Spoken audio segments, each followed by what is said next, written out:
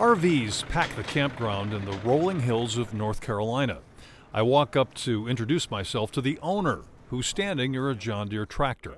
My name is Benny East. My mother is Ruby Bunker East. He's a big, friendly guy wearing a ball cap, blue jeans, and a red T-shirt. Mama grew up right here on this farm. He's on a branch of a famous family tree. Benny is the great-great-grandson of Eng Bunker. My mama's daddy, Byron Bunker, was a grandson of Eng, and that makes me a great-great-grandson of Eng. Eng was one half of the original Siamese twins. Chang and Eng entered the world over 200 years ago, traveled it as celebrities, and settled in the American South. That's where we're at. We're on part of the Siamese twins farm right now. Their story is still crazy after all these years. Eng could be talking to you about one subject, and Chang could be talking to you about something else. I'm Roger Weber. Welcome to Mismatch, stories about the incompatible, the unsuitable, and the out of step. As conjoined twins, Chang and Eng's lives were astonishing. Their adventure, beginning in what is now Thailand and ending in America, was completely out of line with what anybody could have expected. This is Inter Huang. I'm a professor of English at the University of California, Santa Barbara. My new book is entitled Inseparable, The Original Siamese Twins and Their Rendezvous with American History. Describe how Chang and Eng were joined. When they were born, there was a band of flesh that was about 4 inches in length. But over the years, through wear and tear, it was stretched to about 5.5 inches in length. And so if you don't see the band, because they usually walk around with arms around each other, so they look like two normal human beings, maybe getting a little tipsy, the way they walk. And until you see they actually kind of sewn together, you realize what kind of life they can live. Imagine that throughout their lives, they had to do everything together. They go to the bathroom together, they eat together, they sleep together.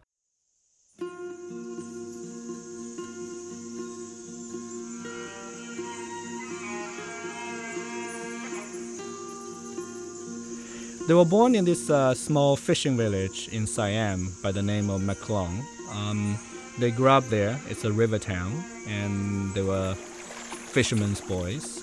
And most people actually are floating on water by living on houseboats.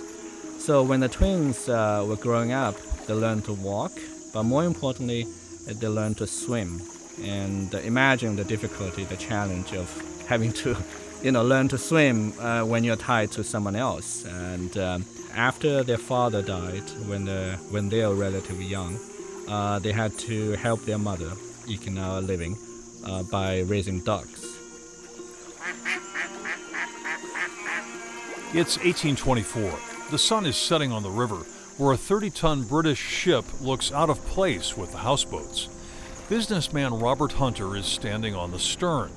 In the growing darkness, he sees a mysterious form moving through the water.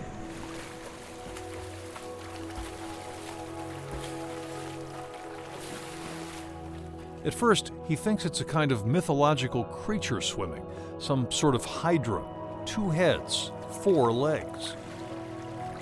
When it, or they, emerge from the water, Hunter realizes the teenage boys are connected.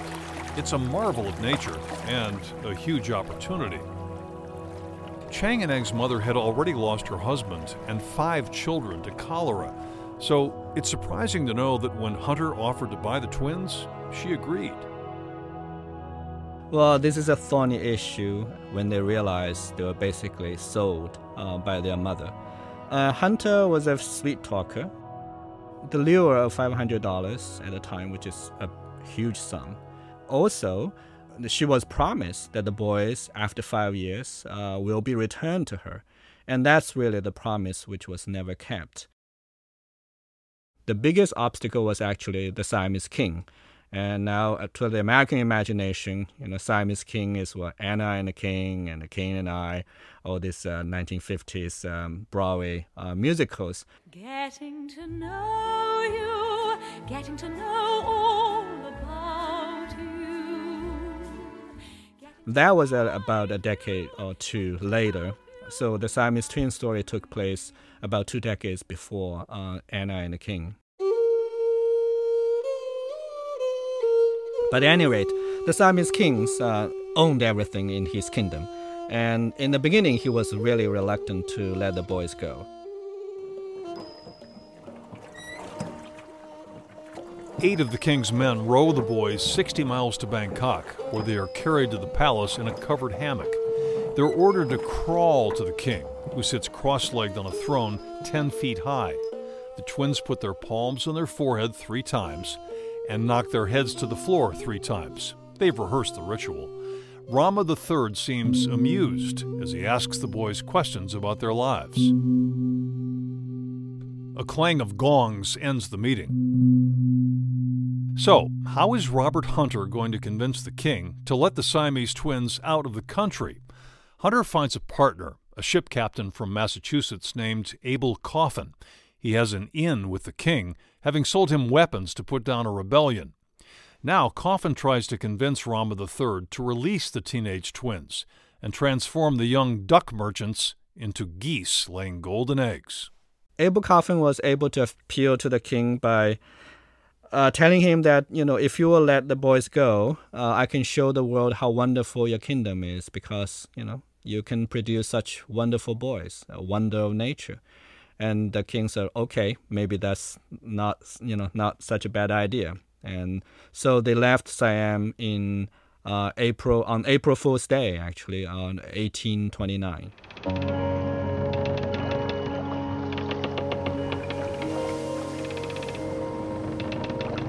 The voyage on a 3-masted ship lasts 138 days. Chang and Eng learn Western manners and how to speak English, also how to play chess. They're 18 years old when they arrive in Boston in the summer of 1829. Their names don't appear on the passenger list. Author Yunta Huang believes the businessmen were keeping their precious human cargo a secret. Otherwise, people flocked to the dock to have a free peek at the wonder. And initially, they were going to be billed as the monster. But once again, their owners were kind of shrewd, thinking that kind of advertisement was probably too much. It may scare away, potential viewers, paying customers. So they toned down the advertisement to Siamese double boys.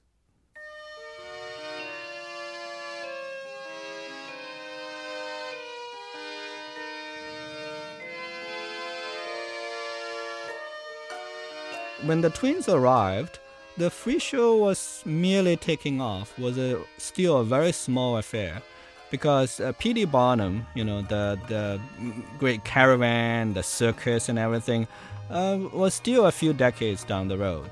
And so before the twins arrived, there were like single display of, say, a kind of tattooed body or an albino person or something, or hairy, bearded ladies, that sort of thing. So freak show was a very kind of not a phenomenal affair.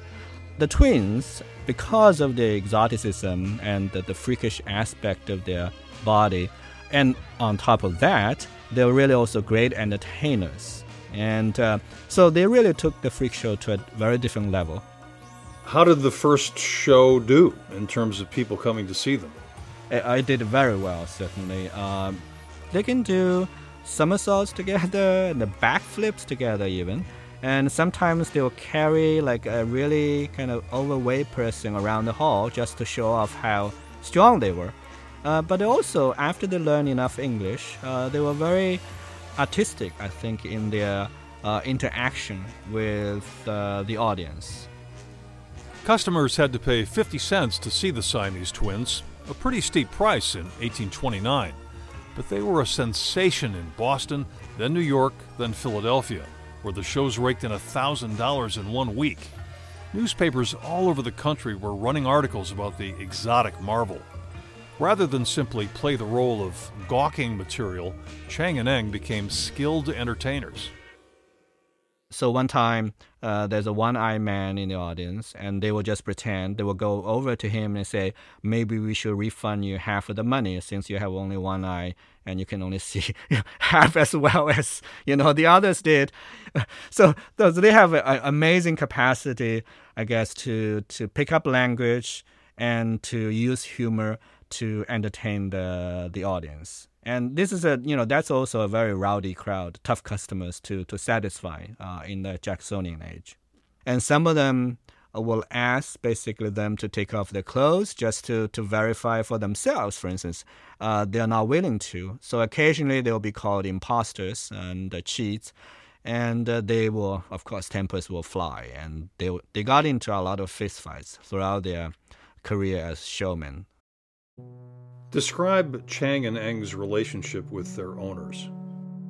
Captain Coffin, because he is a ship captain, he had to travel a lot. And that will leave his wife, Susan Coffin, to manage, with the help of a hired manager, to run the shows.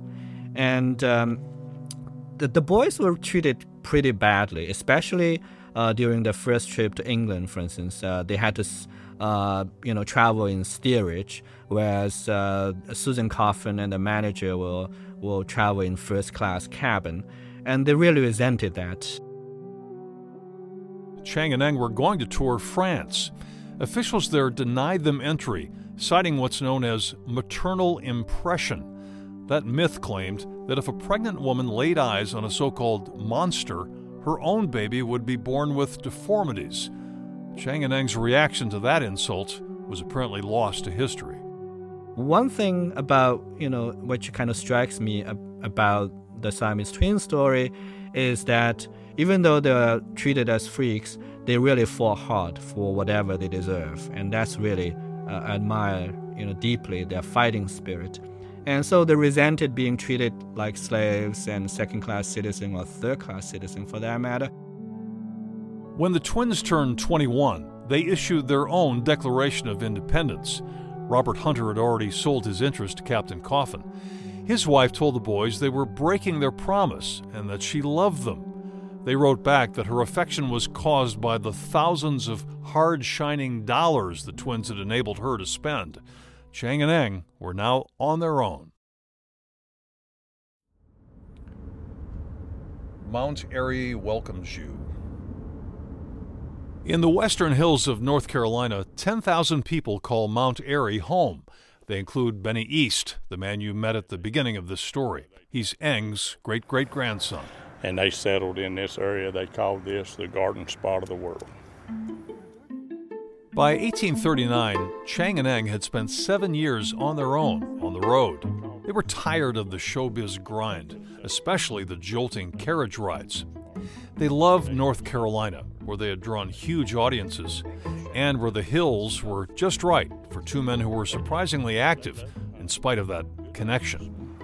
And a lot of people may looked at them as being a disability. They didn't look at it that way.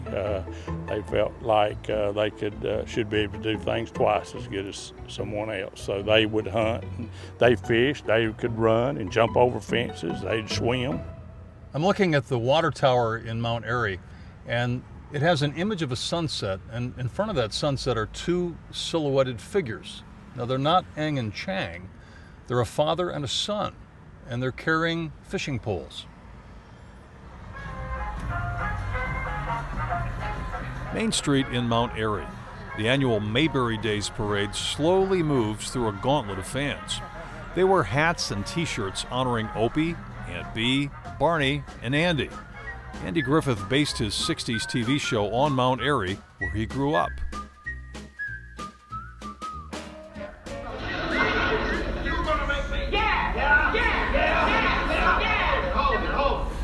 The Andy Griffith Museum features video clips, photos, and props from the old show. It celebrates a vision of the American normal. Meanwhile, on a less visited lower level, the abnormal is on display. I'm at the Siamese Twins exhibit in Mount Airy, and I'm in a big room. And all over the walls, I'm looking at photographs of Chang and Eng, paintings, newspaper articles, even posters that years ago would be used to draw spectators to their performances all around the world. Guide Heather Elliott tells visitors about Chang and Eng's decision to retire at 28. They were going to be done touring for now. They had amassed enough money that they were ready to get on with their normal lives. The twins had saved about $10,000, a lot of money back then. Their first home was west of Mount Airy in Trap Hill, North Carolina. They played new roles, store owners and suitors. At one of the social occasions, they met the two daughters of a local farmer who's actually quite well-to-do, David Yates. So they met Addie and Sarah. Chang, who's the more irritable one but a far more aggressive one, he fell in love with Addie, and Addie also fell in love with Chang. But Sarah was freaking out, and she was not interested. And so Eng, Chang, and Addie knew that there's no future if Sarah does not join the union. So they spent a lot of time trying to convince Sarah. But still, Sarah would not budge. Imagine the challenge. The twins are forever connected. A wife would never be with one without being with the other. In order to really convince Sarah, they threw a quilting party. So they invited neighborhood women to come and sew a quilt.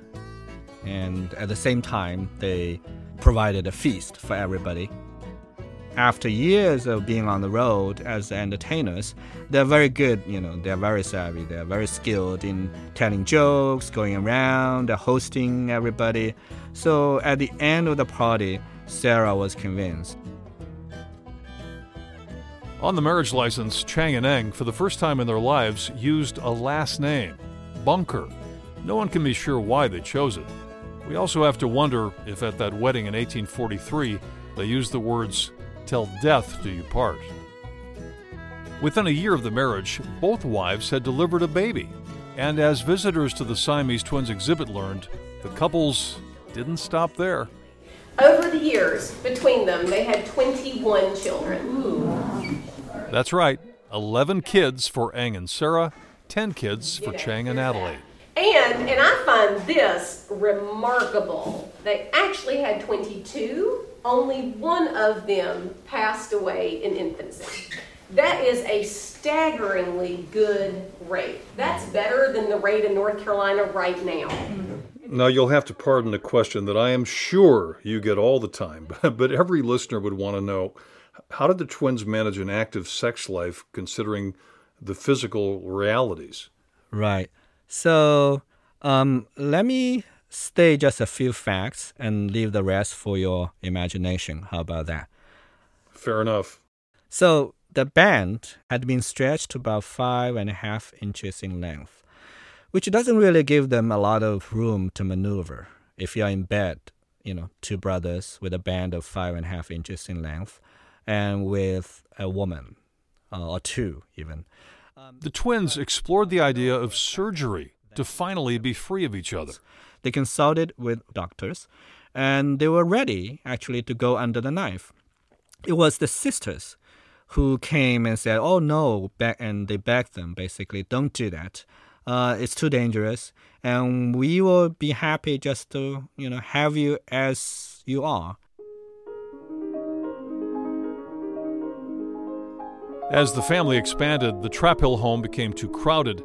The Siamese twins bought 650 acres near Mount Airy and eventually built 2 houses. We're driving over the Eng and Chang Bunker Memorial Bridge, spanning a creek between the homes, which were a mile apart. I grew up there. Eng's great-granddaughter Dorothy Haymore lived in his house until it burned down in the 1950s. She's still in Mount Airy. What are we looking at? Describe it. Well, as best I can, this is Eng, my great-grandfather, and Chang. We look at black and white photos of the twins' huge crop of kids. Their arrangement was they would spend 3 days at Chang's house. Then they would forge the creek and come over to Eng's house. I mean, they would, a shallow spot in the river they would ride across? Mm-hmm. Yeah. What were the rules? What was the understanding about what would happen in each house when they were doing their 3-day? Well, From what I've heard Mama and Grandpa tell this, that when they were in Ing's house, Chang would lay over and stay quiet and say nothing and listen and not be involved. Same thing when they went to Chang's house, Ing would lay over, nothing would be said. They worked it out. Whichever house they were in, the owner of that house set the rules. Right. You showed us some pictures of Chang and Eng and all the kids. When you look at that picture and you see that big family way back in the 1800s, what do you think? I think, boy, they stayed busy. They didn't let that stop them. Another photo shows Dorothy's grandfather, Robert Bunker, who was born to Eng and Sarah in 1865. He lived until 1951. So your grandpa would talk about his parents. Yeah. What did he say about Eng Well, and one Chang? time he evidently had misbehaved, and his daddy, Ing, was punishing him, whipping him. And Chang reached over and said, "That's enough now." Robert Edward Bunker was named after Robert E. Lee. Chang and Eng were fervent supporters of the Confederacy. Chang and Eng knew the sting of racism. They knew what it was like to be virtually owned by other human beings. But as landowners, they took on roles that would seem to be contradictory. So at their wedding, they received a gift from their father-in-law, a slave woman by the name of Grace Gates. And she was born in Alabama on a plantation, was sold to North Carolina, and now she became the wedding gift for the twins. As Yunta Huang writes in Inseparable, Chang and Eng had entered a treacherously murky area where the persecuted becomes the persecutor, the victim turns victimizer. They were pretty shrewd businessmen, so they tend to buy rather young slaves. So the first 3 slaves they bought were aged 3, 5, and 7. Throughout their slave-owning career, they had the habit of buying young ones, raise them, and also work them in a field or in a house. And when they turned like 18 or 17, they would sell them at profit. And that's how they accumulated quite a lot of wealth before the Civil War. How in their minds did they justify it? Well, we have to put ourselves in their shoes. We're talking about antebellum South. And for them, first of all, to be recognized as human beings is already a hard fight. And for them to get a foot in the door in that society, owning slaves, I guess, it's really a big ticket. And I should say, colored men owning slaves in 19th century America was not unique to them.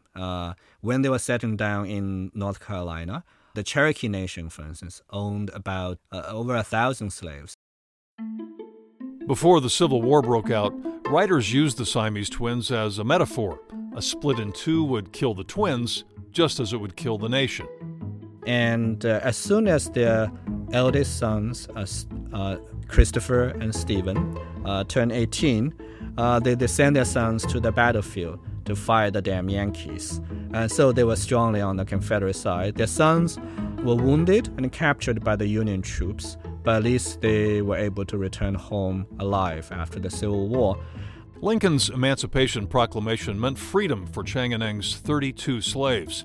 It also meant a huge financial setback when the brothers lost their so-called property. But more importantly, they, I guess, out of patriotic sentiment, they were, during the Civil War, they made a major investment, I should say silly, kind of stupid investment, in Confederate bonds. And after the fall of the South, of course, those bonds were worthless. So they were wiped out financially. The twins had to go on the road again. They reluctantly performed at their first circus, this one in Berlin. One writer observed, 2 aging men trotted out on the podium. Instead of being greeted with applause, they were met with laughter. The 2 seam-faced 60-year-old men, stiffly, awkwardly moving about, seemed ridiculous in this carnival atmosphere. It was pathetic. So when they went back on the road, they were no longer really major attractions anymore, and that kind of made their their final years as a showman sort of a sad sight to watch. They wanted to add Russia and France to the tour, but when the Franco-Prussian War broke out in 1870, the twins were forced to head home. Because of his heavy drinking, which actually got worse in later years, Chang suffered a stroke on their last transatlantic journey, coming back from their tour in Europe and England. He recovered, but was never the same. In 1874, during a January cold snap, Chang developed bronchitis. Here's Benny East, Eng's great-great-grandson. They was at Chang's house, and it was time to move to Ng's house. 3 days was up, and Ng and tried to get Chang, let's just, we'll stay here till you start feeling a little bit better and all, and Chang would have nothing to do with that. He said, no, we rotate every 3 days, and it's time for us to go to your house. And they did go to Ng's house, and Chang passed away that night. The twins had a plan to attempt a surgical separation as soon as one of them died, but the doctor did not arrive in time. So imagine the few hours when Ng lingered, knowing his brother was gone, and for the first time in his life, his single life, he was completely alone. So imagine the depth of that loneliness and the horror of that feeling. A few hours later, Ng spoke his last words, "May the Lord have mercy upon my soul."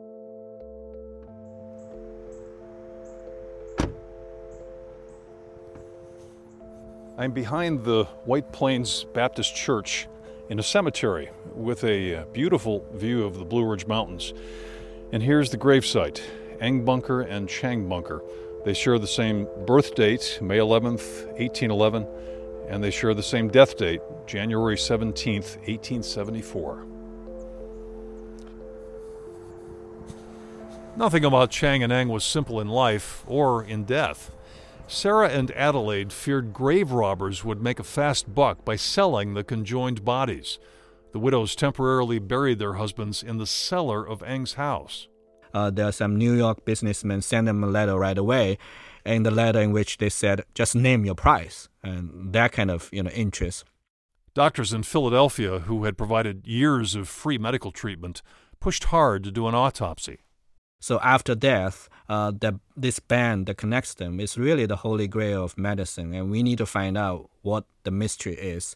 They bullied the widows and eventually made them turn over the bodies. So the bodies were shipped to Philadelphia, and they went through 2 autopsies.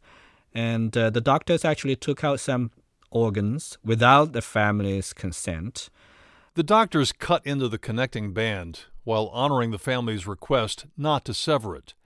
They discovered that the twins shared a small section of liver, so separating them years earlier would probably have been fatal. Visitors to the Mutter Museum in Philly can actually see the liver and a plaster cast of the twins' bodies. So, in that sense, Chang and Ng are still on display.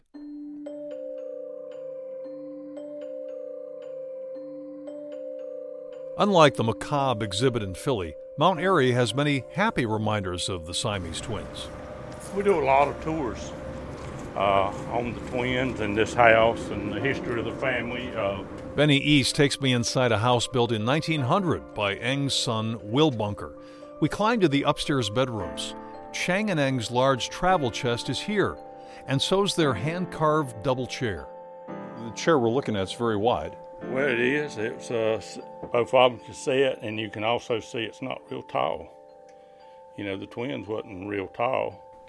I think that Ng and Chang, as young boys, are being brought to this country and not knowing this language or this culture, and lived on the riverbank 40 miles from Bangkok, and was brought here and worked as hard as they was and traveled and survived all of that. Pretty amazing that they survived all that. Chang and Ng are believed to have 1,500 descendants. Some show a trace of their Asian ancestry, others nothing at all. Every year, the family holds a reunion. There'll be probably 200, 250 of us together. The embassy from Washington all now comes down. They put on a show, some Thai dancing, and all, and the ambassador from Thailand comes. Also, we eat here at the Mayberry Campground on Friday evening, and then at the church we all gather. The Thai restaurant feeds everybody then on Saturday. Chang and Eng never made it back to Siam, but in May of 2018, 10 of their descendants traveled to Thailand. The visit to the province of Samut Songkhram felt like a hero's welcome. Hundreds of locals cheered them. The hosts organized a banquet, special performances, and fireworks. The Americans saw a large statue showing the famous twins standing together, and they toured the floating market where boats crisscrossed a busy intersection of canals. Eng's great-great-granddaughter, Robin Craver, burst into tears, realizing that this was the place where it all began, the journey of the Siamese twins. Overwhelmed that I'm where I came from. My ancestors were here. They didn't make it back, but I did. I came back, and part of them came back with me.